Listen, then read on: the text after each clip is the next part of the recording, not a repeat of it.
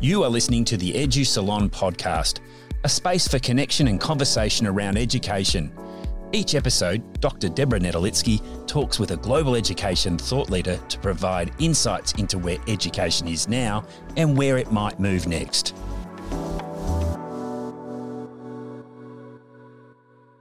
Hello, and welcome to the Edu Salon podcast, recorded on the lands of the Kaurna people of the Adelaide Plains, to whose elders past, present and emerging I pay my respects. My name is Deborah Nedolitsky, and today I'm delighted to welcome Lauren Sayer. Lauren is currently Director of Curriculum at the Victorian Curriculum and Assessment Authority, dedicated to fulfilling the VCAA mission of providing high-quality curriculum, assessment and reporting to enable lifelong learning. Previously, she served as the Executive Director of Research and Innovation at Melbourne Girls Grammar and founded the Melbourne Girls Grammar Institute, a global educational community hub dedicated to innovation and leadership in education practices. In addition to her school leadership roles, Lauren was previously Head of Teaching and Learning at the Royal Children's Hospital Education Institute, through which she worked to support the educational needs of chronically ill children across Victoria. Welcome, Lauren. Well, thank you. And I'm on the lands of the Wurundjeri people today of the Kulin Nation here in Melbourne, Victoria. So lovely to be here. And we'll acknowledge their elders past, present and emerging as well.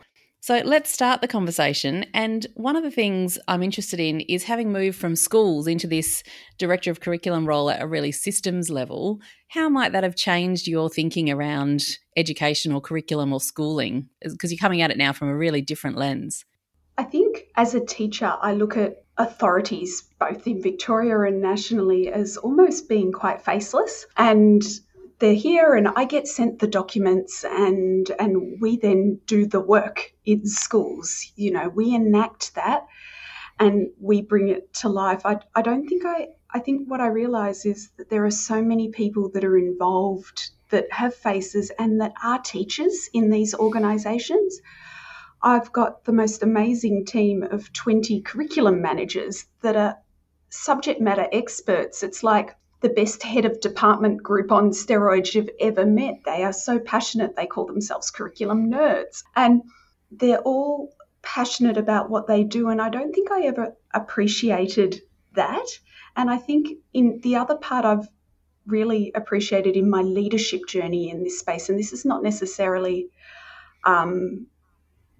just moving from a school to the VCAA, but I think in general is, I don't think I ever appreciated as a teacher that you never have more autonomy than you do in your classroom with your kids. Like, I think as you move up in the chain, there's more and more things you have to be aware of. There's different policies, there's different procedures, there's the current landscape of what's happening in terms of reform. And it's the same, I'm sure, as a principal. But I think in your classroom, I don't think I ever appreciated just how much autonomy I had with a group of young people and how special that was, and how I'm very aware of making sure that that continues. Now I'm working in an area that we do make sure that we embrace and support teachers to retain and maintain that professional autonomy.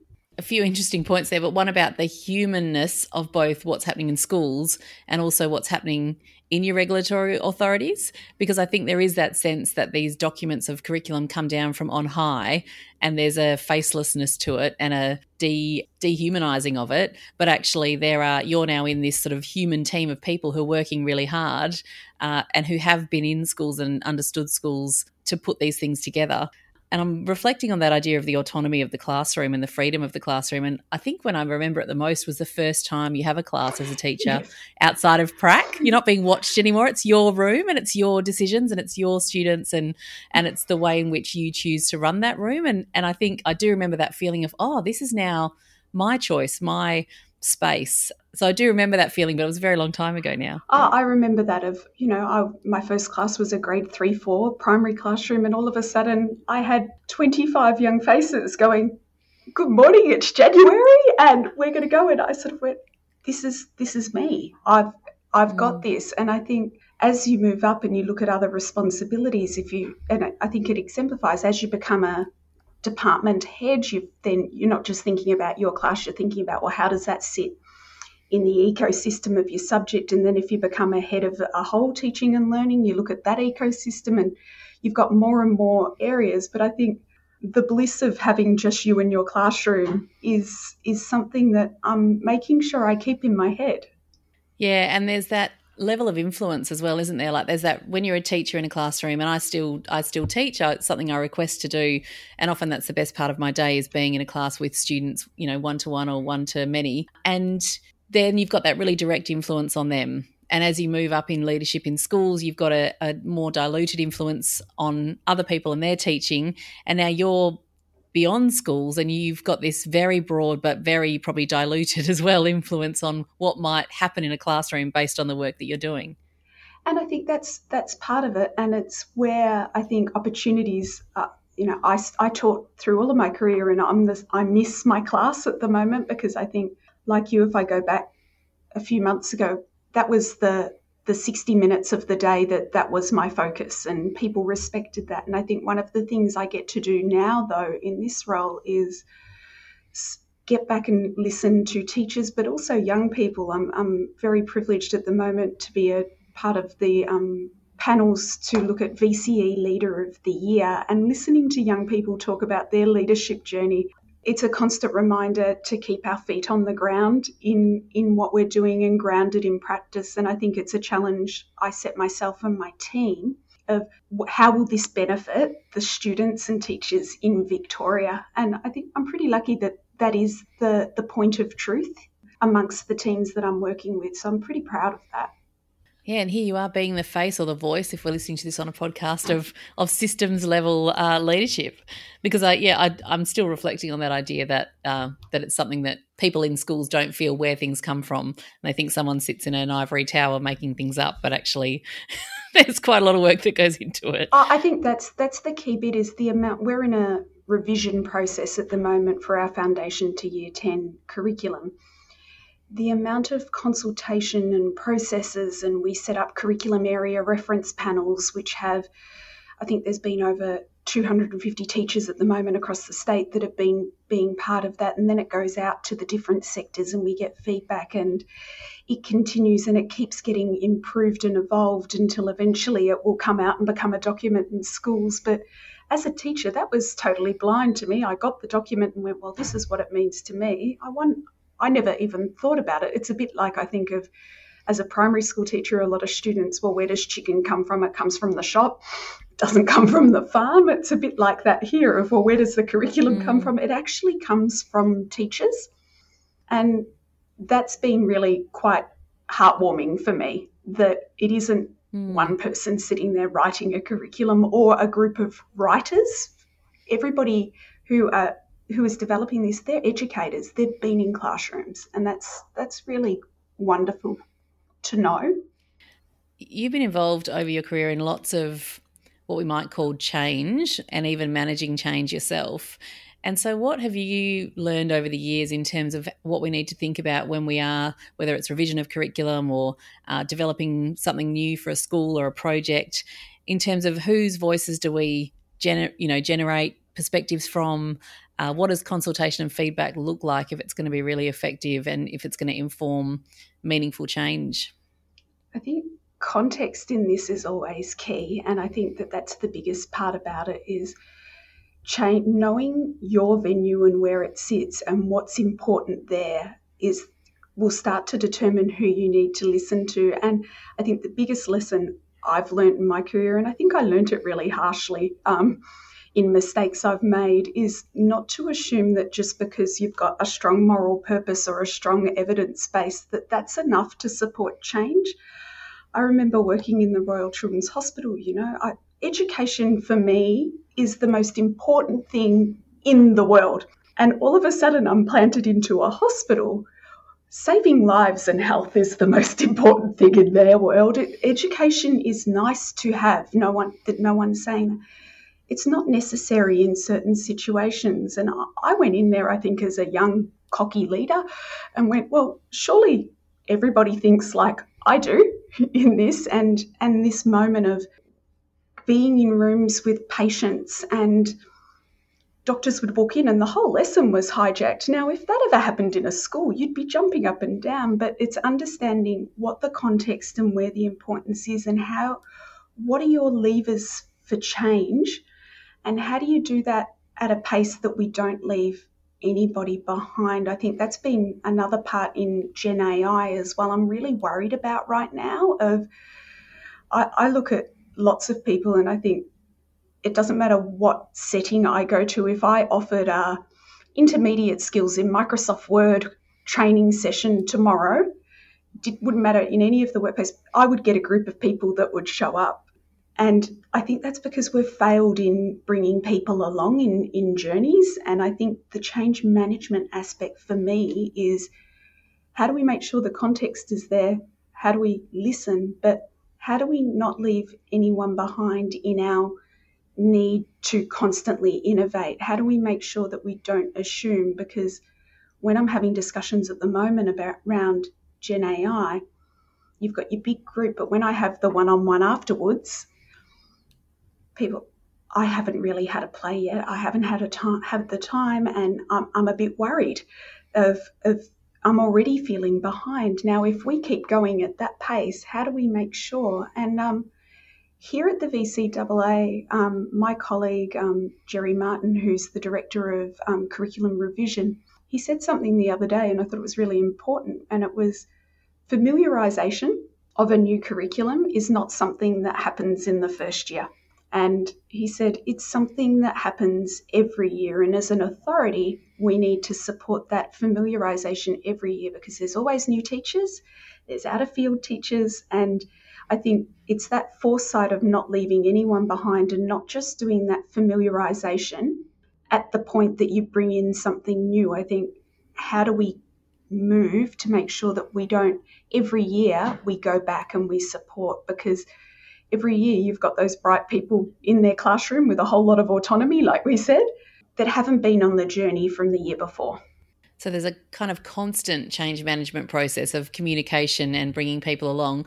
I think I also heard from you, I think you and I are maybe both people who don't mind a pace of change and have often perhaps been early adopters of things. And so I think, how do you manage that for yourself when you know that you might be enthused or energised by a particular pace of change, but you're really aware that to bring people with you requires some restraint or some real strategising? It's a really interesting point. And recently here we've done some work on psychological safety as a group, and where are you in your green zone of you're feeling safe and you're ready, and where are you in your orange zone, and what does red look like for you? And I think it's something, and for me personally, if I'm in the green zone, I'm bored. I'm looking for my next adventure. That is not where I thrive. I have ADHD. I'm neurodivergent. That's not my preferred space, but I'm aware that for most people, that orange zone's not a place for them. That green zone of where they want to be is where they can take some risks. And I think identifying early what is that risk tolerance and profile for change of the people you are working with is critical. And it's something I don't think I've appreciated. I think we're always learning. I appreciated a lot more of finding out where that is and when's the right time. And I look at some of the things at the moment, and one of the things that my boss here, our CEO, Steve Ganil, said to me when I started is, don't go trying to fix everything straight at once, Lauren, but write it all down, because you might not see it when in 7 months, the things that are there. So I think that's been a really core piece of advice for me, is just because you can't action something now, it doesn't mean you don't write it down and make sure that it's worthy so that we can go back to those when the time's right. I think those points are really important that you make around seeking to understand readiness for change, appetite for change, and what your context is ready for, because you can have the best intentions in the world about what you think is really going to make the difference and it's so important, we should do it, but it's unlikely to be successful unless you've got that understanding of context and that understanding of what the perspectives of the people around you are that are going to potentially allow something or not allow something to be successful, and to maybe decide when it's appropriate to make that move.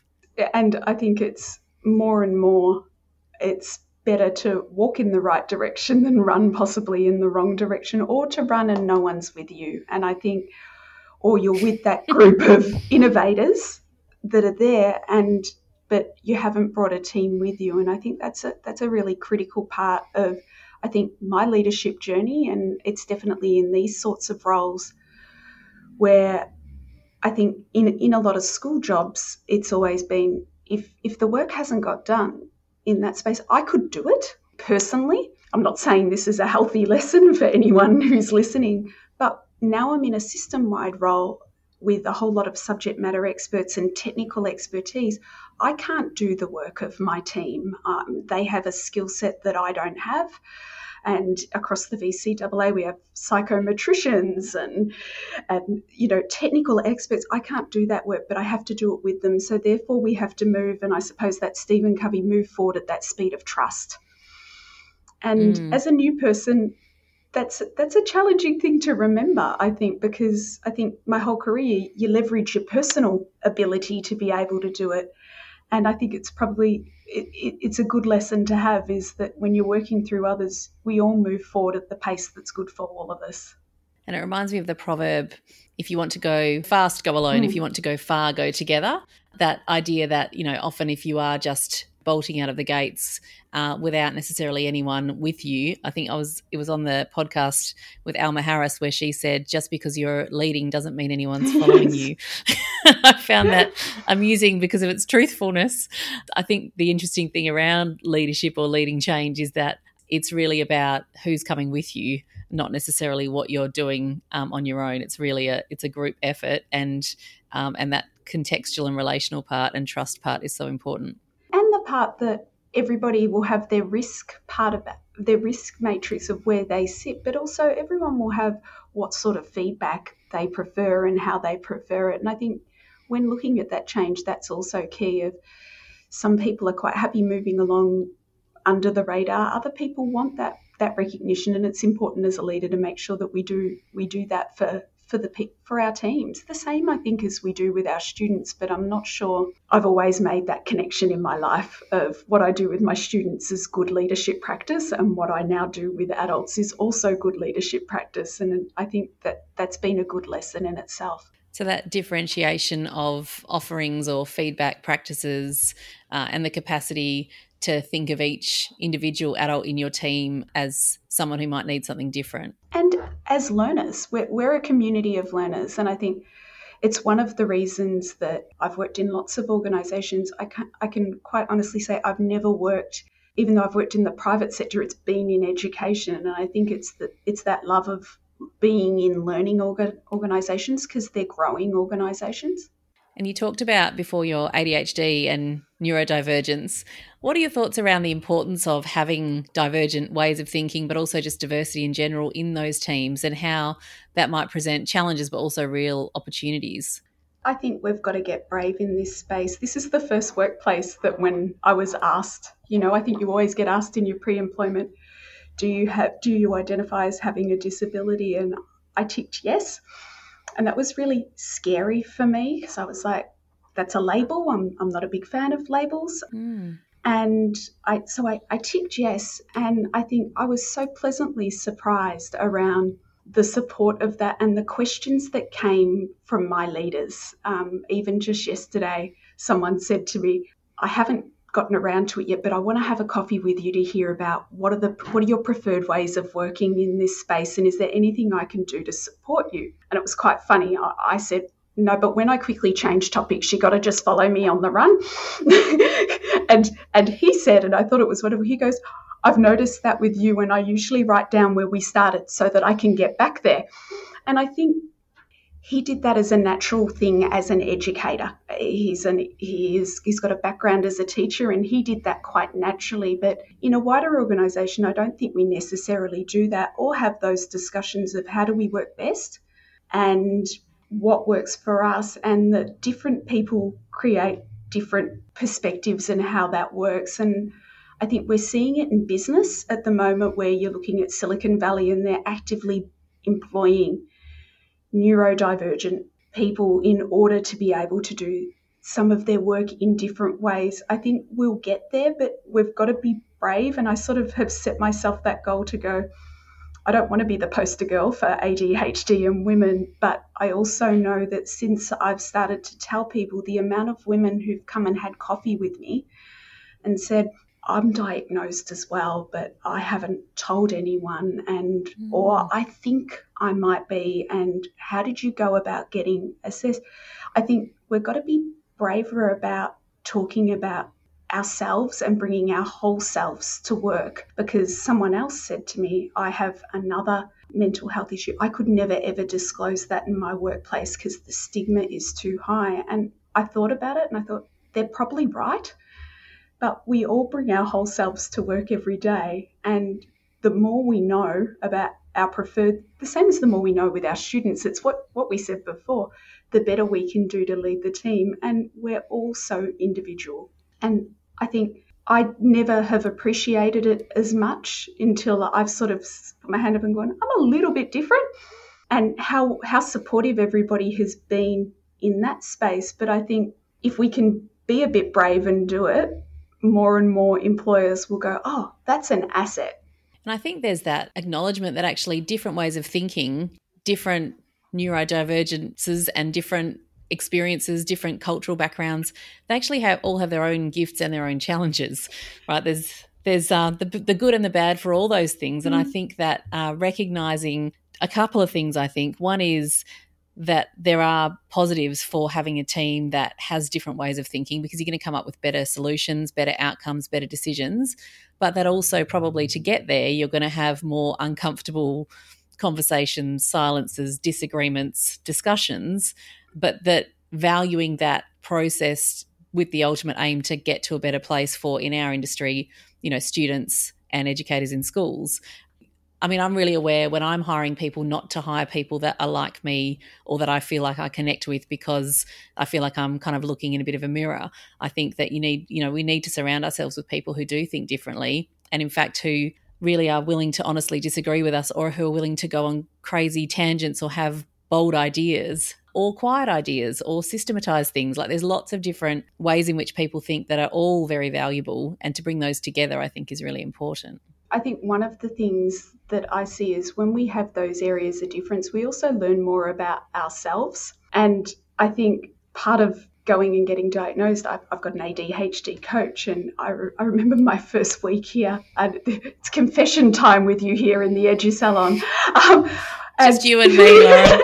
And I was having a conversation out with the team, and in my head, the conversation was finished, and I walked off and it wasn't finished. And this is a very classic thing, but I had a team that sort of didn't think much about it. I'm quite new, but I went back into my coach and she said, and I went, well, those strategies, how do you make sure you do things and focus? And I think when we have diversity, we learn more, not just about others, we learn more about ourselves, because we see difference, like you said, of that looking in the mirror. If we see other people doing different things, one of the things like students is, well, we'll look at that, and if it's something that's of interest, we might ask more, we might look at it as a model and move it in that way. And I think that that's really important in this space. I think we're getting there in terms of neurodiversity. I'm not sure. I think we've got a long way to go in terms of cultural in education. I think we're a pretty white Anglo-Saxon teaching profession on the whole. But I think where we see it in different areas, we grow about it. I remember my head of languages at a school, and he kept on saying to me, well, monolingualism can be cured, Lauren. No, it can. But can monoculturalism? Yes. But he was the change. He'd run after school Mandarin classes for teachers. And I think they're those different perspectives, irrespective of culture, diversity, any of it, that we can learn from. And I'm wondering about your views on innovation, because I know a lot of the work you've done, perhaps not in the curriculum role that you're currently in, although I'm sure there's lots of different ways to innovate, is around innovation in education and what that might look like, and to what extent it might be something that we want to pursue. Can you talk to me a little bit about your views on innovation in education? I think it's in innovation in education, I think, is on this spectrum, and we have to make sure that in schools and in organisations like ours as the Curriculum and Assessment Authority, we have a space for the radical innovation and how we work and manage that, but we also really appreciate the incremental innovation and hearing what are those small steps, because innovation can be, and what is innovative for one group of people might not be innovative for another group of people. And I definitely saw that when I moved into the private sector. The innovation pace of business is very different to the innovation pace of education.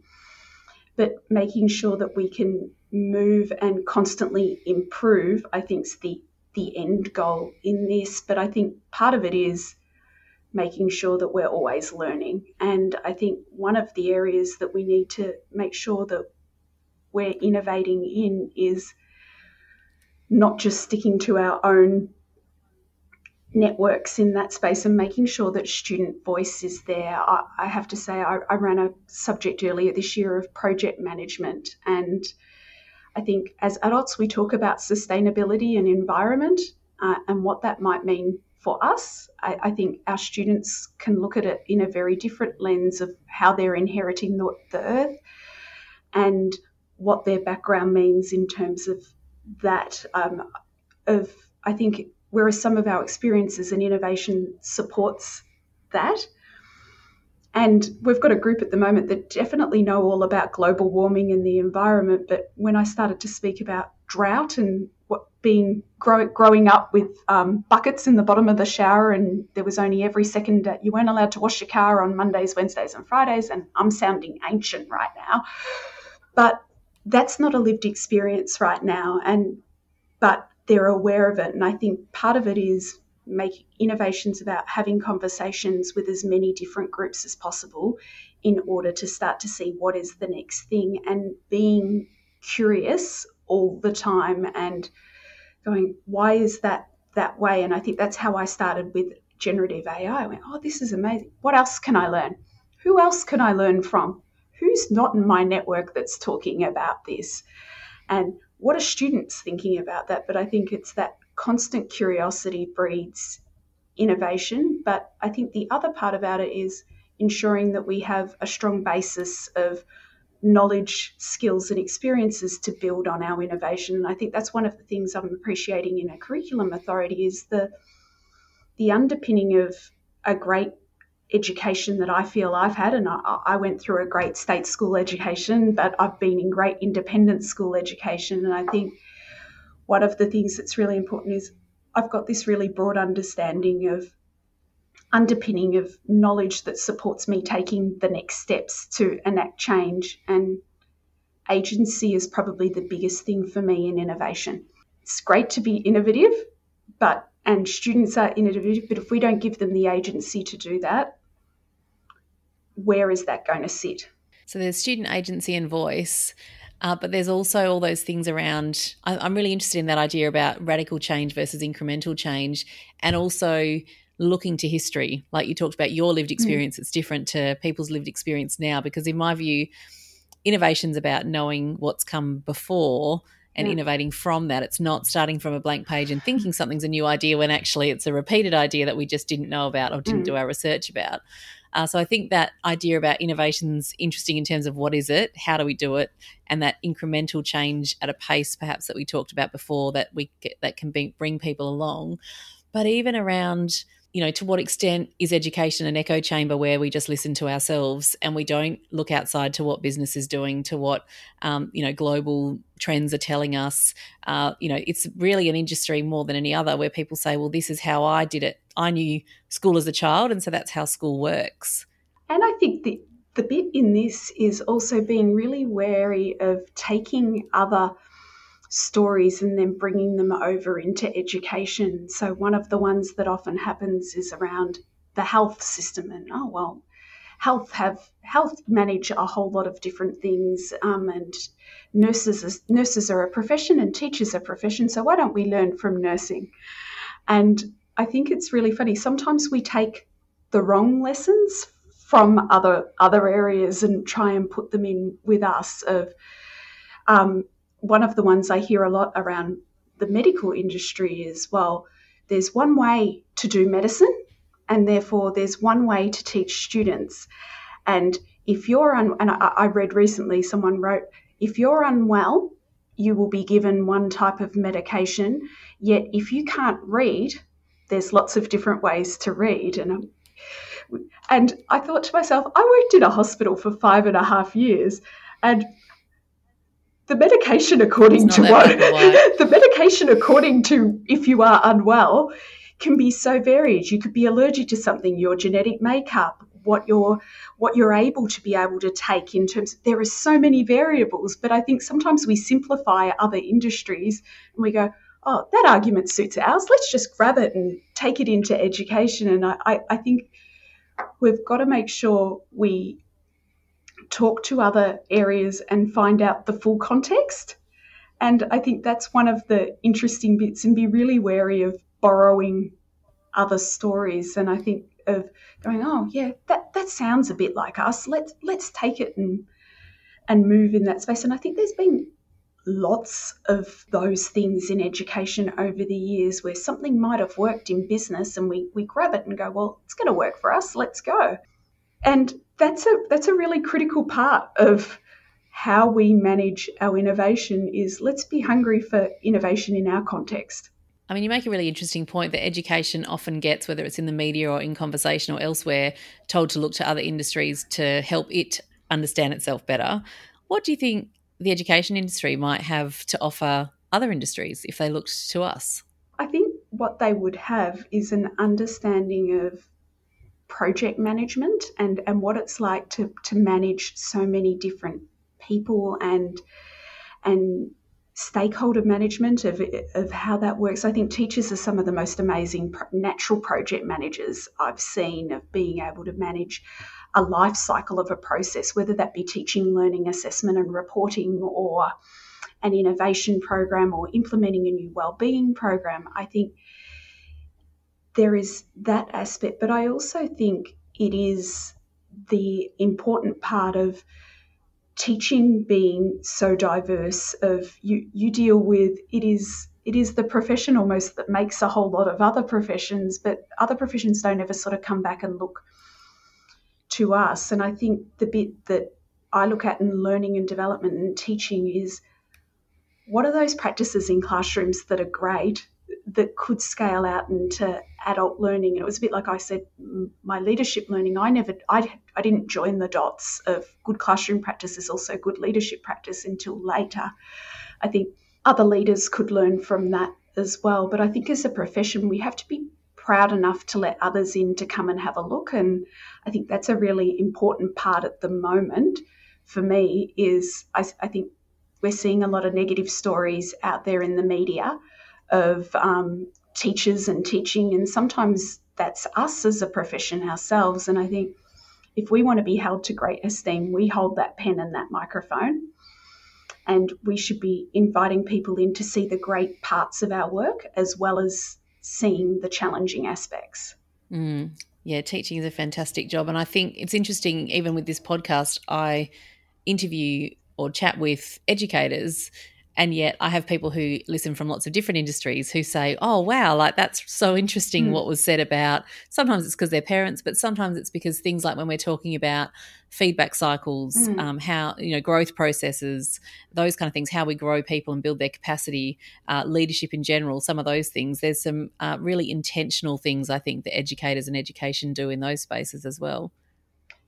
I think that we do, and we do quite naturally and effortlessly in what we do. And I think it's really, I know a few teachers recently that have, I don't think forever, but have left teaching for the moment and have gone to work in adult learning and development. And very quickly they realise they have a whole lot of skills that they never thought they had that are widely appreciated in other industries. And I think they'll come back to teaching, but I think it's really interesting of knowing our worth as a profession and what we bring every single day, and not to get hung up in the negative discussions that sometimes happen. So we're coming to the end of our time together, and so I'm going to move us to the final 5 questions of what I like to call the enlightening round. The first one of which is, what is something unexpected that people might not know about you?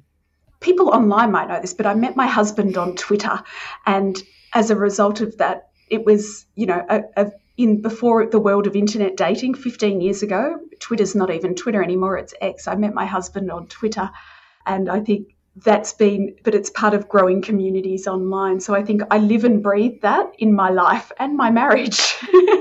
Building communities online. And that was really OG Twitter, wasn't it? It was a long time ago. It was early days of Twitter. Very, very early days of Twitter. Basically, it was that early days of Twitter that in Melbourne there were Twitter meetups and 30 people would show up in a bar and have a discussion. So it's definitely not that. I would not be brave enough to invite all of Melbourne who are online to come and have a drink anymore.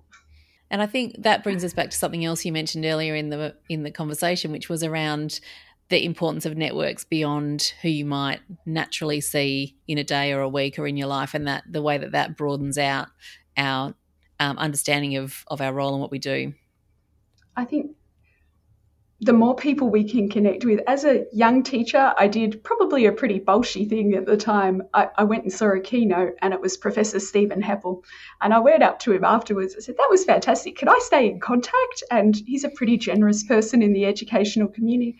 Over my whole career, I've had ice creams, fish and chips, coffee, learnings, but I was brave enough to go and ask for help. And I think, and to reach out and make that connection. And I set that challenge now. And what I'm starting to get, and I find it a little bit scary, I get a bit of imposter syndrome with it, is people coming up to me going, I read your posts and can I get in contact and can I have a chat? And I make sure that I now do that in my role. But I think the more we can do that and be brave, the better we'll be. Absolutely. And I get so much out of knowing and understanding and connecting with people in other contexts to myself. So next, what is something currently on your desk? I think what's on my desk at the moment is a new curriculum, and I'm reading it and I'm loving it in terms of being able to read it and look through and understand it and understand the complexities of a curriculum and how it is made, and looking at it at a very different landscape of, is this more teachable for teachers, and is this refined, and is it better than the other one? And I think the other part about it, which is critical, and I hope it's something that's welcome for schools, is we're not making it bigger every time we revise something, because I think there's a nature of that when you do a revision, we've got to add. I think one of the things I'm looking at the moment is this easier for teachers? And because the important bit about this is we've got the intended curriculum, and then the enacted one in our classrooms. I want them to be as close as possible. But if the curriculum can't be enacted in schools, then there's a problem. So I think on my desk at the moment is looking at that from a very critical lens and making sure that it will actually work for teachers. A teachable curriculum. Yes. That has the same or less in it perhaps than it had before. That's a crazy idea. But sounds like really important and intentional and diligent work, and hard to do in lots of ways, I imagine. I think it is, because we don't, and it's this fine line of making it refined, teachable, but not to dumb down the curriculum, not to just take things out that we go, that might not be important. I think it's the way of making sure that we can sometimes reduce the content without reducing the quality of it, and we can make it easier for teachers by the same as we do with students, being clear and having clarity. And how about, Lauren, someone who inspires you in the work that you do? The people who inspire me in the work that I do are students, and I don't think that's ever going to change. Earlier this week, I was listening to a young person talk about their student leadership journey, and they gave their lesson, and I thought to myself, I don't think I've learned that lesson, and I'm 43. And I looked at it and I think that is it. Now, I try to make sure, whether it's back in schools and doing that, or working with I've got a 5-year-old nephew and two twin 18-year-old nephews doing VCE at the moment, making sure that I continue to hear and listen to students, and I think make sure that we provide opportunities for young people at a governance level in our organisations as well. That's really important. I think they inspire me each day, and that's why I go to work. Yeah, and students are so fabulous. one example from recently for me, but it's just one example of many. You know, I'm principal in a school and we had a leadership induction assembly. And so I spent some time writing a speech about leadership, and I thought I'm going to, you know, put some messaging out there. And then following me were 3 students who talked about leadership. And I thought, well, that was, all of them were better and more inspiring than what I had to say. I was made essentially redundant by their amazing, you know, reflections and lessons and speaking to their peers. So yeah, absolutely, those voices of young people are so important. And that was what happened with me. I had a young person who said my biggest leadership lesson was learning that leadership doesn't have to be from the front, and I can lead from behind. And if it's not my story, I need to find the right person for the voice, for their voice, and how do I amplify their voice? And I thought to myself, that is an amazing lesson at 17. I wish I had have learnt that, and I'm still learning how to make sure I do that really well. And what about one thing you've got coming up that you're excited about? I'm excited